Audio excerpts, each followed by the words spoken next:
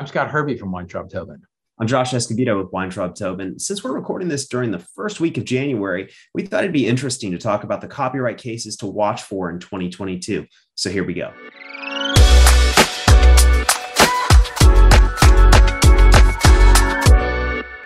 Happy New Year, Josh.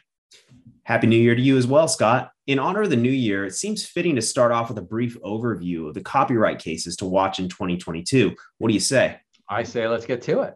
Awesome. So the Supreme Court is currently preparing a ruling in a fabric designer's lawsuit against H&M over the unauthorized use of copyrighted patterns following the Ninth Circuit's overturning of a nearly $1 million verdict on the grounds that the registration at issue may have been void. Right. The case is called Unicolors versus H&M. And the question at issue is whether the court should refer a copyright registration to the Copyright Office for the office to review whether the registrant's errors on the application were fatal to the ultimate issuance of the registration and the registration's validity. Unicolor argues that the court should only do so where there's evidence of fraud on the Copyright Office, and H&M states that it would fail regardless because Unicolor's knowingly misrepresented information on its registration application. Exactly. Oral argument took place in November. We can expect the court's ruling any time now. This could be an important ruling for artists and other creators who often do their own registrations. We'll get into the details when the decision comes down. That'll be a great case to watch, Josh. And we definitely will talk about it when the Supreme Court issues its opinion. Now, the next case is one that we've talked about quite a lot on the briefing. It's Andy Warhol Foundation versus Goldsmith. Honestly, I think we've talked about that case more than any other case since we've started making content for this show, so I'll be relatively brief.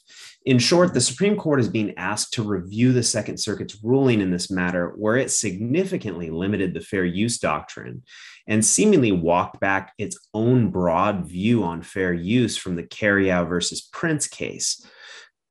According to the Andy Warhol Foundation, the Second Circuit precedent is now at odds with Supreme Court precedent that holds that a work is transformative if it conveys a different meaning from the source material. Here, the Second Circuit found that Warhol putting his own spin on photographs of Prince was insufficient to constitute fair use, even though the images had seemingly transformed in such a manner where a reasonable viewer would recognize them as being Warhol works.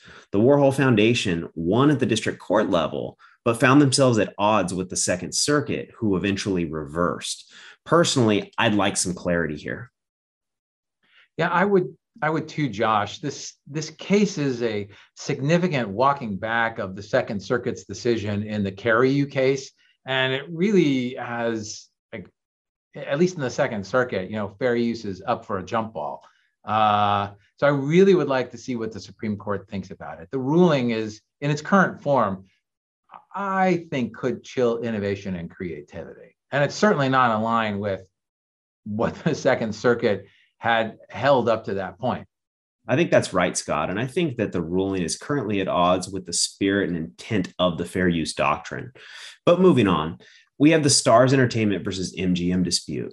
There, the Ninth Circuit is reviewing whether the district court correctly refused MGM's request to dismiss Starz' licensing lawsuit, which claims that MGM's subsidiary allowed Starz' competitors to show films and TV shows that were supposed to be exclusive to Starz' platform.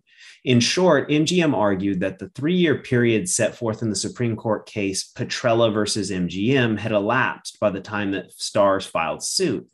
Starz contends that the 3-year period from Petrella doesn't apply since it was a laches case and it didn't involve the discovery rule, which is exactly what's at issue here. For those of you who aren't familiar with the discovery rule, it's a doctrine that says that the Copyright Act statute of limitations starts only once infringement is discovered.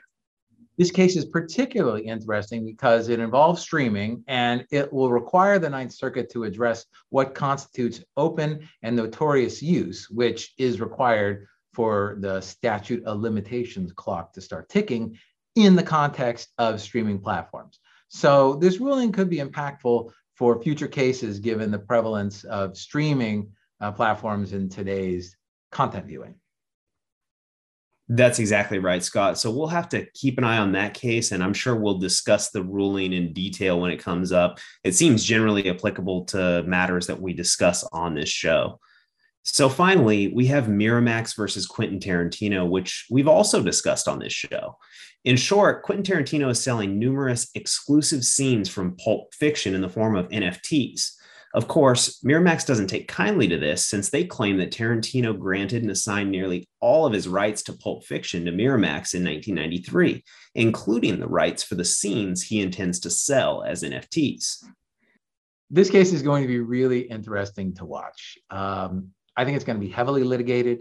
It is going to involve a lot of different issues. Yes, it will involve issues concerning the intersection of NFTs and copyright, but it will also involve contract interpretation, the interpretation of Tarantino's deal with Miramax, and whether or not what he's doing falls under Tarantino's reserved publishing right, or whether it falls under Miramax's merchandising right.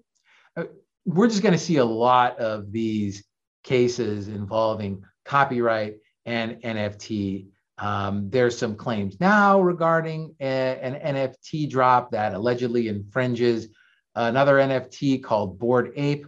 There was previously a dispute between Jay-Z and Damon Dash, Rockefeller Records co-founder. It's going to be just really interesting to keep our eye on this particular area. I think that's right, Scott. And I think that's true for all of the cases that we've briefly summarized here today. Interestingly enough, at least 50% of these cases involve the intersection of technology and just a changing of society in the way we do things, be it NFTs or streaming platforms. And it's really interesting to see how that intersects with intellectual property. I guess that's why it's a good time to be an IP lawyer, Josh. We get to read all these interesting cases and see how the copyright law applies to changing technologies and changing societal norms. So thanks for this report, Josh. Thanks, Scott. Thanks for tuning into this installment of The Briefing by the IP Law Blog. Please remember to subscribe to our podcast and to our YouTube channel. And if you're interested in more content like this, please visit us at theiplawblog.com.